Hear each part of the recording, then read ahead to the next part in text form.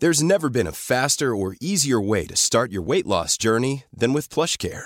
PlushCare accepts most insurance plans and gives you online access to board-certified physicians who can prescribe FDA-approved weight loss medications like Wegovy and Zepbound for those who qualify.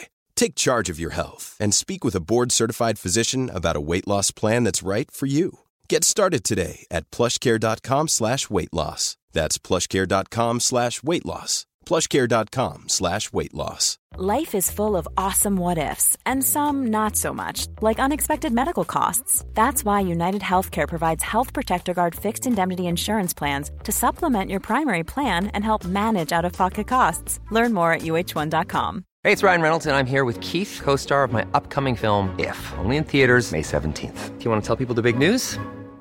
All right, I'll do it. Sign up now and you'll get unlimited for $15 a month and 6 months of Paramount Plus Essential Plan on us. MintMobile.com/switch. Upfront payment of $45 equivalent to $15 per month. Unlimited over 40 gigabytes per month. Face lower speeds. Videos at 480p. Active Mint customers by 531.24 get 6 months of Paramount Plus Essential Plan. Auto renews after 6 months. Offer ends May 31st, 2024. Separate Paramount Plus registration required. Terms and conditions apply if rated PG.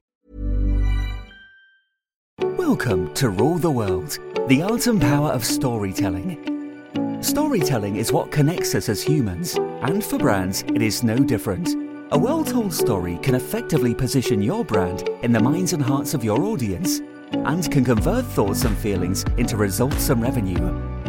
On this show, we dive into the unique and recurring principles of world-class storytellers from every walk of life to help you level up your storytelling skills and knowledge to drive real, measurable results for you and your organization.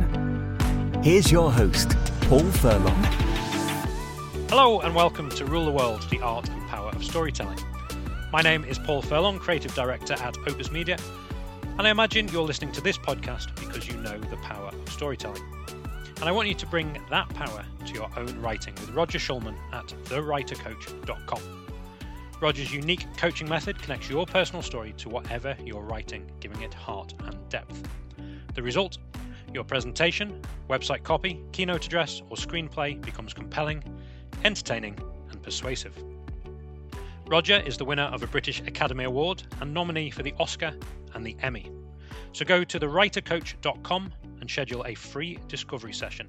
Let Roger bring the Hollywood to your writing. Today's guest is Andrew Gibson. Andrew is an executive coach in leadership development, public speaking, and career development, and is the author of What's Your URP and the upcoming Make Life Simple. Andrew, welcome to the show. Thank you very much, Paul. Nice to see you. So let's start with you telling us a little bit about who you are and what it is that you do. Sure. So I'm Andrew Gibson. I'm over here in Leeds in Yorkshire, and I work mainly as a coach. I help charities, usually with things like income diversity and engagement. And I also help people start businesses and I help people grow businesses. I generally work at the micro end. So I'm really passionate about helping people who need the help the most. And that's how I spend most of my time.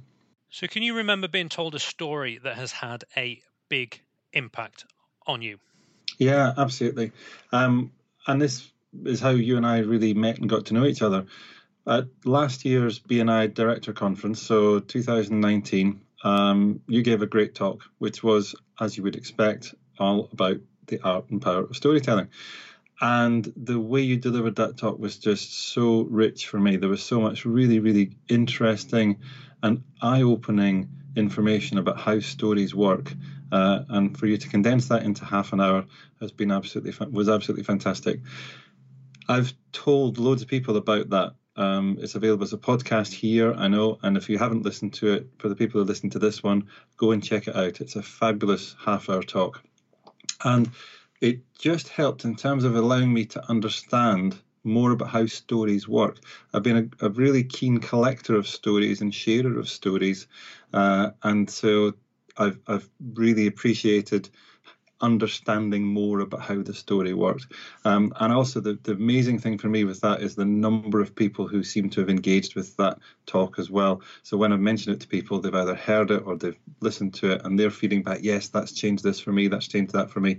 So the particular thing that's been really, really powerful for me, from your talk, that helped me to understand how politicians are working now and how politics is working now. And in particular, if you look at three successful campaigns, Donald Trump's American presidential campaign, the Leave campaign in the UK Brexit referendum, and then most recently the 2019 UK general election, all three ran with a very short, very simple slogan, which, as you so beautifully described last year, was they're great stories in themselves, and they're entirely context-free. So the context is left to the audience. So if you want to make America great again, the context can work out what that means for them and vote for it. If you want to take back control, audience can work out what that means for them and vote for it. If you want to get Brexit done, again, the context is left to the eyes of the audience and they vote for it.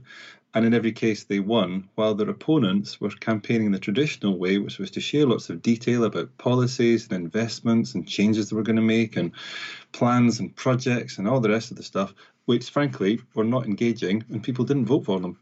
So in terms of the power of storytelling, I don't think there's any greater example than those three. And for me, my understanding of that started when we met last year. Well, thank you for that. Thank you for reminding me of that, and for that being the story that's had the greatest impact. So one of your areas of expertise is social capital. Can you define the term social capital for us? Yes, and social capital is one of those which is actually, as a term, has been around for a long time. So late 19th century philosophers had this idea that in society we had human capital, and that somehow we could use this as a resource, somehow this could be measured. And it really has been developed over the 20th century through a number of articles, a number of papers, and indeed it's become a subject in itself, and there's lots and lots of work gone into what this means. And the idea of social capital is that, if you like, it's your reputation just turned into something which is measurable. So your reputation is really, we always say your reputation is what people are saying about you when you're not there. And if you like, people are telling stories about you. So social capital is the idea that your narrative in your network is a resource. So going back to politics, for example, if you look at the people who are at the top of governments, the top of political parties, they usually are blessed with high social capital. So if you look at their backgrounds, they're usually fairly well connected. They come from a family that was well connected. They're usually educated at institutions and schools and universities that are well connected. And the network that they build through those experiences is a great start. And then they build a reputation. They get involved in things. They make a difference for people. They get known as people who make a difference. Stories are told about them, and in many cases, those stories are a mixture of what you might think of as good and bad. But of course, that's a rounded personality. Those stories shared in their network then become something which helps them to get noticed. And particularly in the world of politics, people vote for personalities. There's that classic thing in American elections, for example, where one of the questions that voters apparently ask themselves is, would this candidate be a good guy to have a beer with, or a good person to have a barbecue with? And if they can see themselves doing that, they might vote for them, which seems like a crazy way to decide who's going to run your country. But, that's social capital in action. And so for business people, and maybe those who are not blessed with having attended Eton or being from a very wealthy background, what steps do we need to take to build our social capital from the ground up? Well, this is where, especially we kind of put this in the category of, customer service. So, for example, we'll have departments, and large companies will have departments that deal with correspondence with customers, and they'll often deal with complaints. They'll often deal with challenges about the quality of service or the quality of product provided, and they'll have set procedures about how they look after these, and there'll be tiers of support that they can offer, and it's all scripted, and it's all done in a very kind of formal, cost controlling kind of a way. The bit that I think people in business need to recognize is that there's actually a value to boosting and growing your reputation within your network. And if we think of some of the great companies out there, usually they're great because there are great stories about the customer service that they've offered. Yeah. So we also know lots and lots of companies where there's not so great stories out there, where their customer service is seen as poor. People tell those stories probably more quickly, more readily than they tell the stories about companies making a difference and actually doing things which are recognizably fantastic. So companies need to be aware of the impact that this has, and the impact is directly translatable in terms of how they engage with people, the difference that they're making for people. When things go well, the fact that they're consistently going well. When things go wrong, the fact that they make them go well really, really effectively and efficiently. It doesn't have to cost a lot of money, but if you're thinking about, well, what's my reputation going to look like after I've dealt with this issue, that's a really important thing. And we just need to look at, in the current circumstances, we're recording this podcast in the middle of the COVID-19 pandemic. The people who are making a difference at the moment are not the captains of industry so much. They're the people on the front line. And their reputation, their social capital is going through the roof. And people are talking about campaigns for some recognition for that, whether it's medals, whether it's extra payments, whether it's salary increases. Everybody is saying, yep, stuff should be done to recognise this. They haven't gone out and consciously done that. But my proposal is that you can actually consciously do that as human beings making a difference in the world, or as corporate titans, the way you run your business. And so the way that we run the business is obviously going to be the story that exists and that goes out into the world and gets passed around about us. How can we impact how that story is told? What makes a great story about ourselves and how that story is told? Well, this is where I think the essence of a great story is about where somebody has made a difference.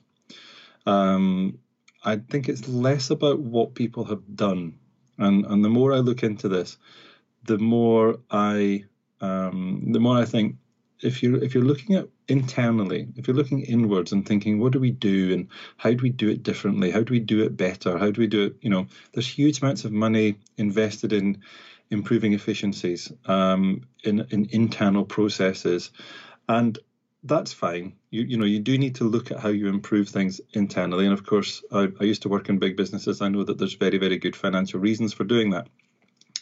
However, if you're not looking externally with the same forensic detail to say, what difference are we making? What difference is this product making for our customers? And how do we notice this difference? How do they notice this difference? People will tell stories about when somebody made a difference for them. And usually they'll tell stories about how somebody helped them. And it doesn't have to be an accurate story. It's about getting the message across. It's about getting the feeling across. It's that feeling of having been supported, having been helped.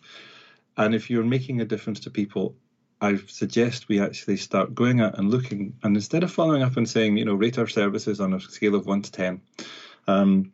My mobile phone provider, for example, every single time I contact their telephone call center, I will get 4 text messages from them asking me to rate their scale of service from 0 to 10. And I know that this is the Net Promoter Score system in action. And I'm happy with my mobile phone provider, and I'm happy to play that game, and I'm happy to put those numbers in. But those numbers in themselves don't capture a story. They just capture data. I'm not actively out there promoting my mobile phone supplier to people simply because I've answered 4 text questions and put in 4 numbers. If, on the other hand, they rang me up and said, just out of interest, you've just been onto our call center. Did we make a difference for you today? And if so, what was it? And let the customer tell in their own words the difference that they made. They start capturing some stories. And then, of course, guess what? We have a huge opportunity with social media to be broadcasting stories. And this is coming back to another one of the things I learned from your talk about making somebody else the hero of the story. Instead of going out there and saying, we're great because we helped this person in this way, just make the other person great. Pick the ones where your difference has helped them make a difference and tell those stories about how great they were. And as a result, you will look good. And that's a really useful thing to do. And then you know what? You will have bucket loads of stories that you can be sharing on social media, making other people look good. And by building other people's social capital, I'm convinced you will build your own. And especially if you're a big corporate, you really need to be doing that right now, because those are the behaviors that engender loyalty. And loyalty is something which I think is, again, sadly neglected by big businesses who are often very keen to attract new customers and put a lot of effort into new customers. And as long as they're putting more effort into new customers and attracting more new ones than they're losing, then they think that they're growing. But actually putting effort into loyalty is, I think, a far, far more efficient and effective way of maintaining and growing your business. And that's a question that you asked me the first time that we met. Please tell me a story of how you've helped somebody recently. So how do you use that question when you're meeting new people, when you're meeting new businesses? How do you use that personally? And why is that such a powerful question? It's a very powerful question because it gets to the heart of the person I'm talking to. So usually when you are talking to somebody about their business and talking to them about maybe growing their business, I obviously spend a lot of time helping my clients to look for new business, look for new sources of income if they're charities. The temptation is to ask the question, so what do you do?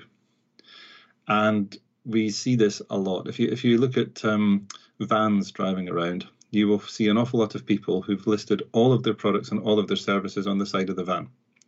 Now, it may be obvious that the product and the service is what I need, but I'm never going to commit them all to memory. And I'm only going to know the simple ones because I can't possibly be an expert in what everybody does. I'm sure that you delivering your job and running Opus Media, Paul, you have a hell of a lot of technical stuff and equipment and things that you do and processes you follow and all the rest of it. It's taking you years to develop them, years to learn them. And in a half-hour conversation with the best one in the world, I'm not going to learn them in such a way that I could relay them to somebody else. But if you told me a story of how you helped somebody, you give me an example of the type of people that you want to help. You'd give me a story that relates to making a difference for someone. If that difference was something which was of benefit, maybe I know some other people who might also want that benefit. Means I can introduce you, means I can be thinking of you when I meet somebody who has that need. And it also means that I've got something to follow up. So when I want to introduce you, I might say, okay, so I find an opportunity to help somebody by introducing them to you. And they say, oh, well, Paul, what does he do? And I can say, well, he runs this fantastic media company, marketing company, makes videos, does photography, does marketing, da-da-da-da. And they go, yeah, I've already got one of them. If I tell a story, on the other hand, that chimes with them about you making a difference for somebody similar to them who had similar needs, they're quite likely to have a chat with you, even though they've got somebody else who maybe they know already and maybe they are already working with, because you're making a difference. And they're thinking, the person I'm working with at the moment doesn't make that difference for me. I know, I'll chat to Paul and I'll see if I can have a conversation. So the story helps focus my direction of thinking about you into people you actually want to help, ways you can actually help them, and your core values come across in the stories that you tell as well, because you'll tell me a story that you're passionate about, and that will come across. And that can take 5-10 minutes. And of course, I can remember the story and get it wrong, and it doesn't actually matter. Whereas if I learn what you do and then try and tell people what you do, I might set you up to fail. Because I then say, oh, Paul, let me introduce you. I've told them you're going to do this, this, and this. And you go, actually, that's not what I'm going to do. And now you've got to roll this back to something that you do want to do, and I've set you up to fail. And the probably the simplest and also the worst example of this is when people, when they're talking about what they do, also talk about the price. If they talk about how much they charge. So we've all seen it. People will be out there saying, introductory session, £99, for example. So I now go out and I want to introduce somebody and I say, oh, they're great. And guess what? Their introductory session's only £99. And then, oh, that sounds like a bargain. Brilliant. I'll talk to them. I make the introduction. And my friend who does the introductory session says, hang on a minute, these guys need way more than an introductory session. I can't possibly help them with that. Oh, Well, I've told them that's what you're going to do. And hey, guess what? I've told them you're going to charge £99. Now what are you going to do? So how do you get from there to a proper introduction? For me, it's all about sharing stories. I don't have to go into detail. And when they ask me to go into detail, I can genuinely say, you know what? Paul's the expert. Let me put you guys in touch, and he'll tell you all about it. And then I can get you in at the start of the conversation. It's up to you how you then develop that relationship further. But your story will help me find people who need your help, make that introduction, and then reinforce the introduction with the story about how you help somebody else. It's really simple, and we do it all the time. And I think this is a resource that we can actually develop for ourselves if we focus the stories on how we made a difference for people who we really care about making a difference for, and we look for where others are making a difference as well. So how do we go about developing this resource? So you've talked about the mobile phone company asking for the score and creating the Net Promoter Score, and it would be better if they just rang you up and asked you a question. So great, ask our clients the difference that we've made for them so that we can share that with others on social media and directly with people who might want to introduce us. But how do we then go about developing that story? How do we put that story together to make it a good story that sticks when we want to share it with those who are willing to listen? Well, so here's the fascinating thing, because I'm not convinced that we can take our story and actually do stuff to it and make it stick. Okay. So for example, the Captain Tom, was it Peters or Parker? I'm trying to remember his name, who's just been wonderfully 99 years old, doing laps of his garden. He's raised £28 million last time we looked for NHS charities. I know for a fact, because I saw it on our local regional BBC news programme last night, there have been other military men, retired, and women, retired, doing similar endurance feats around their back garden or in their local area. And those guys have raised hundreds of pounds. Captain Tom caught the mood, caught caught the nation, if you like, and everybody piled in and supported him. And what an amazing job. Fantastic. But what he did was no different to what others were doing. For some reason, it caught the mood. So and the people that caught the mood were the people who wanted to tell his story. So the people who started talking about it, the people who started promoting it on social media, then it was picked up by the traditional media, then it's picked up by the television, then it's gone global, and before you know it, his story is out there, and loads of people are then engaging with it, and it's amazing, and he's raised lots of money. There will be other people who have done the same or more. For whatever reason, it's not been engaged with quite the same way. So I think the thing for me is we need to be capturing the stories and not really worrying about turning them into things which then make a difference for us. Okay, if we go out with a genuine, heartfelt, I'm just going to boost this other person's social capital. I'm going to make a difference for them today by sharing the story of how they made a difference for someone else. Do it consistently, and your reputation will build. And some of those stories might just take off, but all of them will feed your narrative, because your narrative is how your story develops over time. They'll feed your narrative of being a useful company, makes a difference, that's always looking out for others, that's happy to help others, and so on. And this stuff doesn't cost you huge amounts of money. And the fascinating thing for me is we seem to be going in the other direction at the moment. We have unbelievable amounts of data. We're gathering data all the time. I'm told by a friend of mine that Google, for example, has a department called People Analytics. And People Analytics is busy trying to crunch all the data that Google has on individual people so that they can identify great candidates for employed positions and so on. They can offer this as a service then to employers. We've spent years and years and years developing psychometric testing and personality profiling to try and identify what makes people tick. So many talking therapies involve looking inside people's brains and trying to work out how the brain works. There are more models for how the brain works than practically any other part of the human body, because we just don't understand it. And we've never understood. So we scientifically, we understand how the brain works physically, if you like, the physiognomy of the brain. But in terms of where personality sits, this has been something which has been a challenge throughout millennia. And so what makes personality? What makes us tick as human beings? And analysing it as a computer model, analysing it as a data model, I don't think is ever going to work, because stories are so much richer than data. And indeed, you mentioned context earlier on. Too much data destroys all the context. So we are barking up the wrong tree, I think. And I think it's worth not worrying too much from a corporate point of view, not actually thinking, how do we make this story into something for us? Because if you do that, that's the wrong way around. That's focusing inwards again and doing it for your own benefit.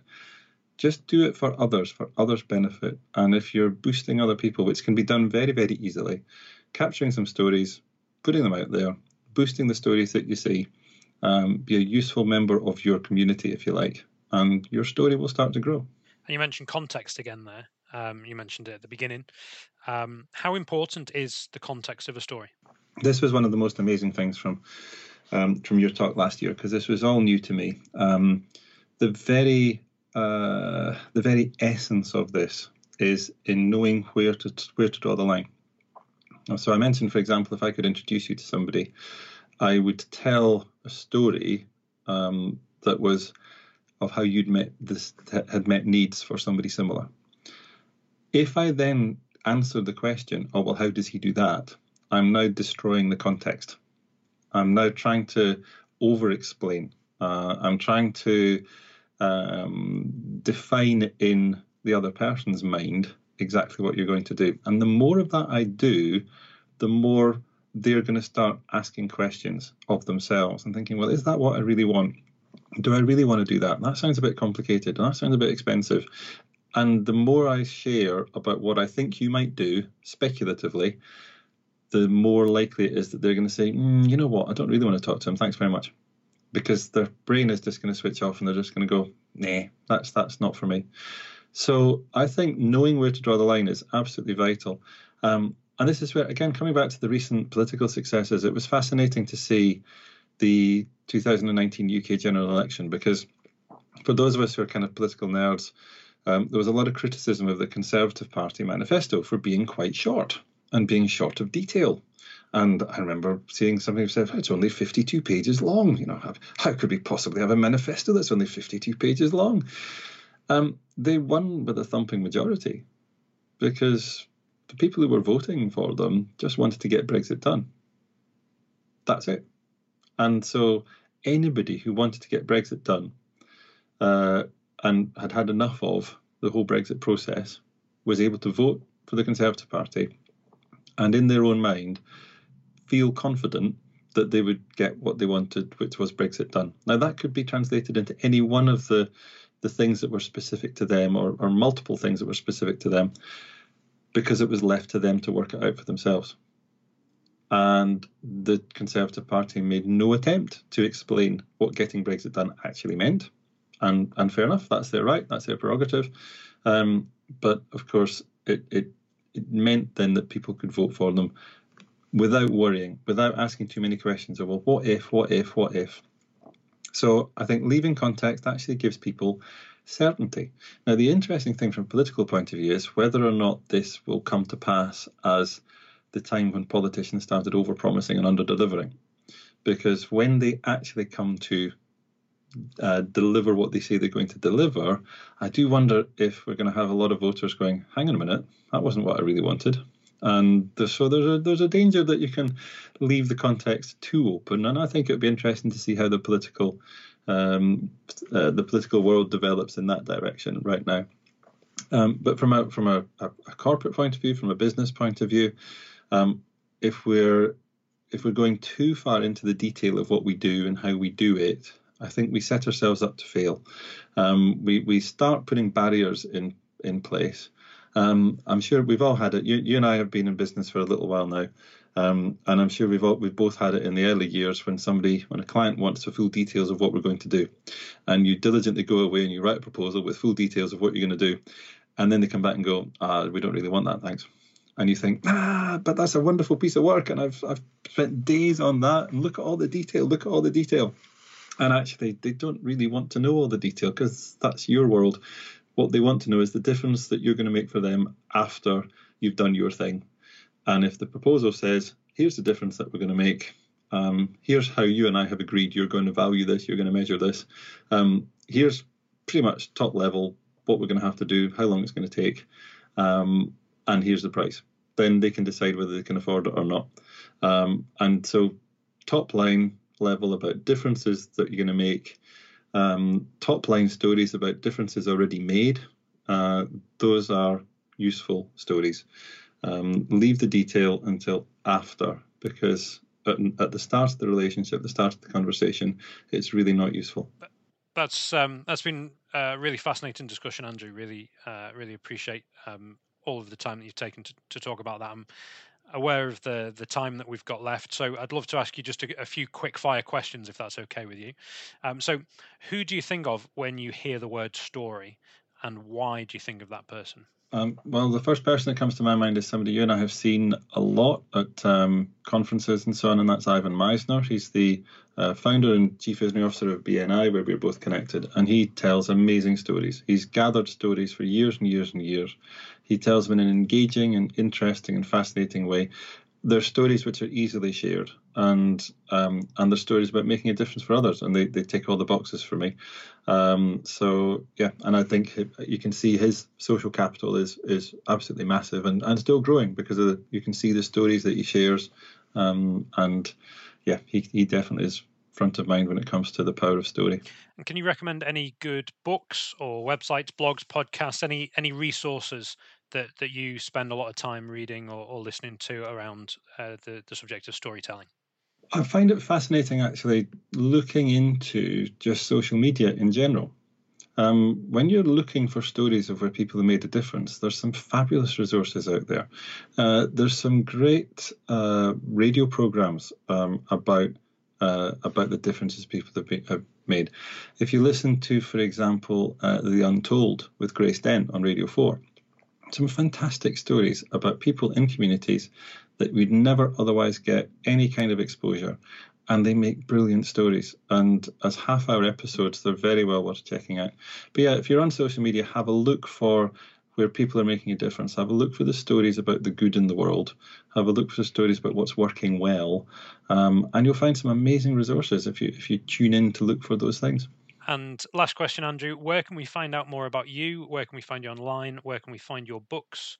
Tell us more about where we can find you. Thank you. So I have a website, andrew-gibson.com, where you'll find out all about me and the things I'm up to. In terms of the books, What's Your URP is available on Amazon globally, and Make Life Simple will be available on Amazon very soon. I'm just about to send my final draft to the publisher, so that's very, very exciting for me, and hopefully very exciting for Rick Armstrong, my publisher, as well. Yeah, you can find me on LinkedIn, you can find me on Facebook, you can find me on Twitter as well. And I'm very delighted to have been here with you this morning, Paul. Thank you very much for having me and for being such a gracious host. I really appreciate you spending time with us and sharing your insights and your knowledge into storytelling and social capital. Thank you for joining us, and enjoy the rest of your day. Thank you very much, Paul. It's been a real pleasure. Thank you for joining us for this episode of Rule the World. Be sure to rate, review and subscribe to the show, and visit weareopusmedia.com for more resources based on today's topic, as well as access to more episodes that will help you develop your storytelling abilities. That's weareopusmedia.com. Thank you, and see you next time.